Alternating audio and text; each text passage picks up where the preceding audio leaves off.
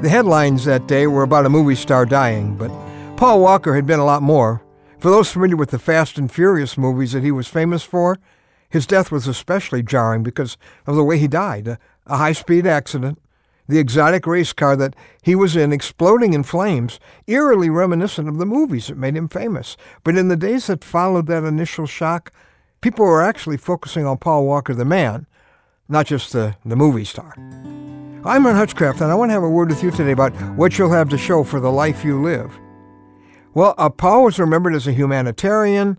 I guess he used his wealth to start a charity that provided disaster relief around the world. In tornado-ravaged Alabama, in Indonesia after that great tsunami. He was on the ground personally right after the Haiti earthquake. And when he died, he was returning from his charity's fundraiser to help victims of a Filipino typhoon. And since his then 15-year-old daughter came to live with him, he was learning to love what was becoming the best role of his life, Dad. I was reminded of what it says on my own dad's grave, actually, by this.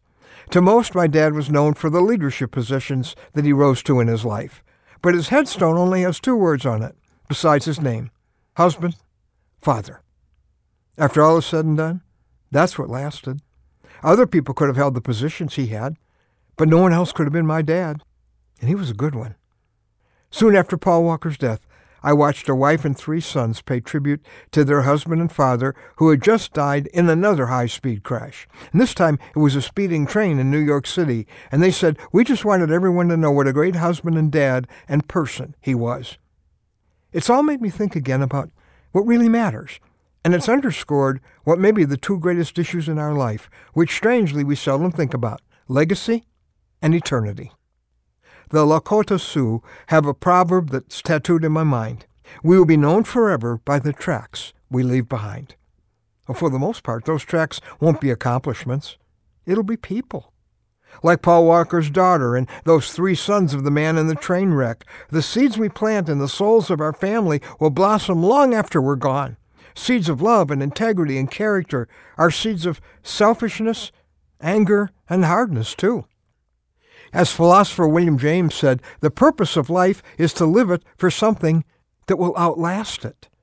Well, that's the lives we invest in, not the loot we accumulate or the lists of our achievements. And then there's that issue of eternity. See, often death comes suddenly without time to prepare. And the Bible reveals what's on the other side.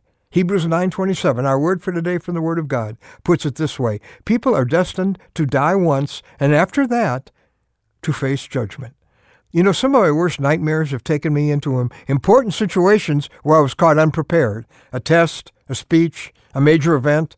Those were dreams. What's far more significant is the reality of being prepared for whatever's on the other side of my last heartbeat, because that's going to last forever. Legacy, eternity, the things that will matter after we're gone should be what matters while we're here.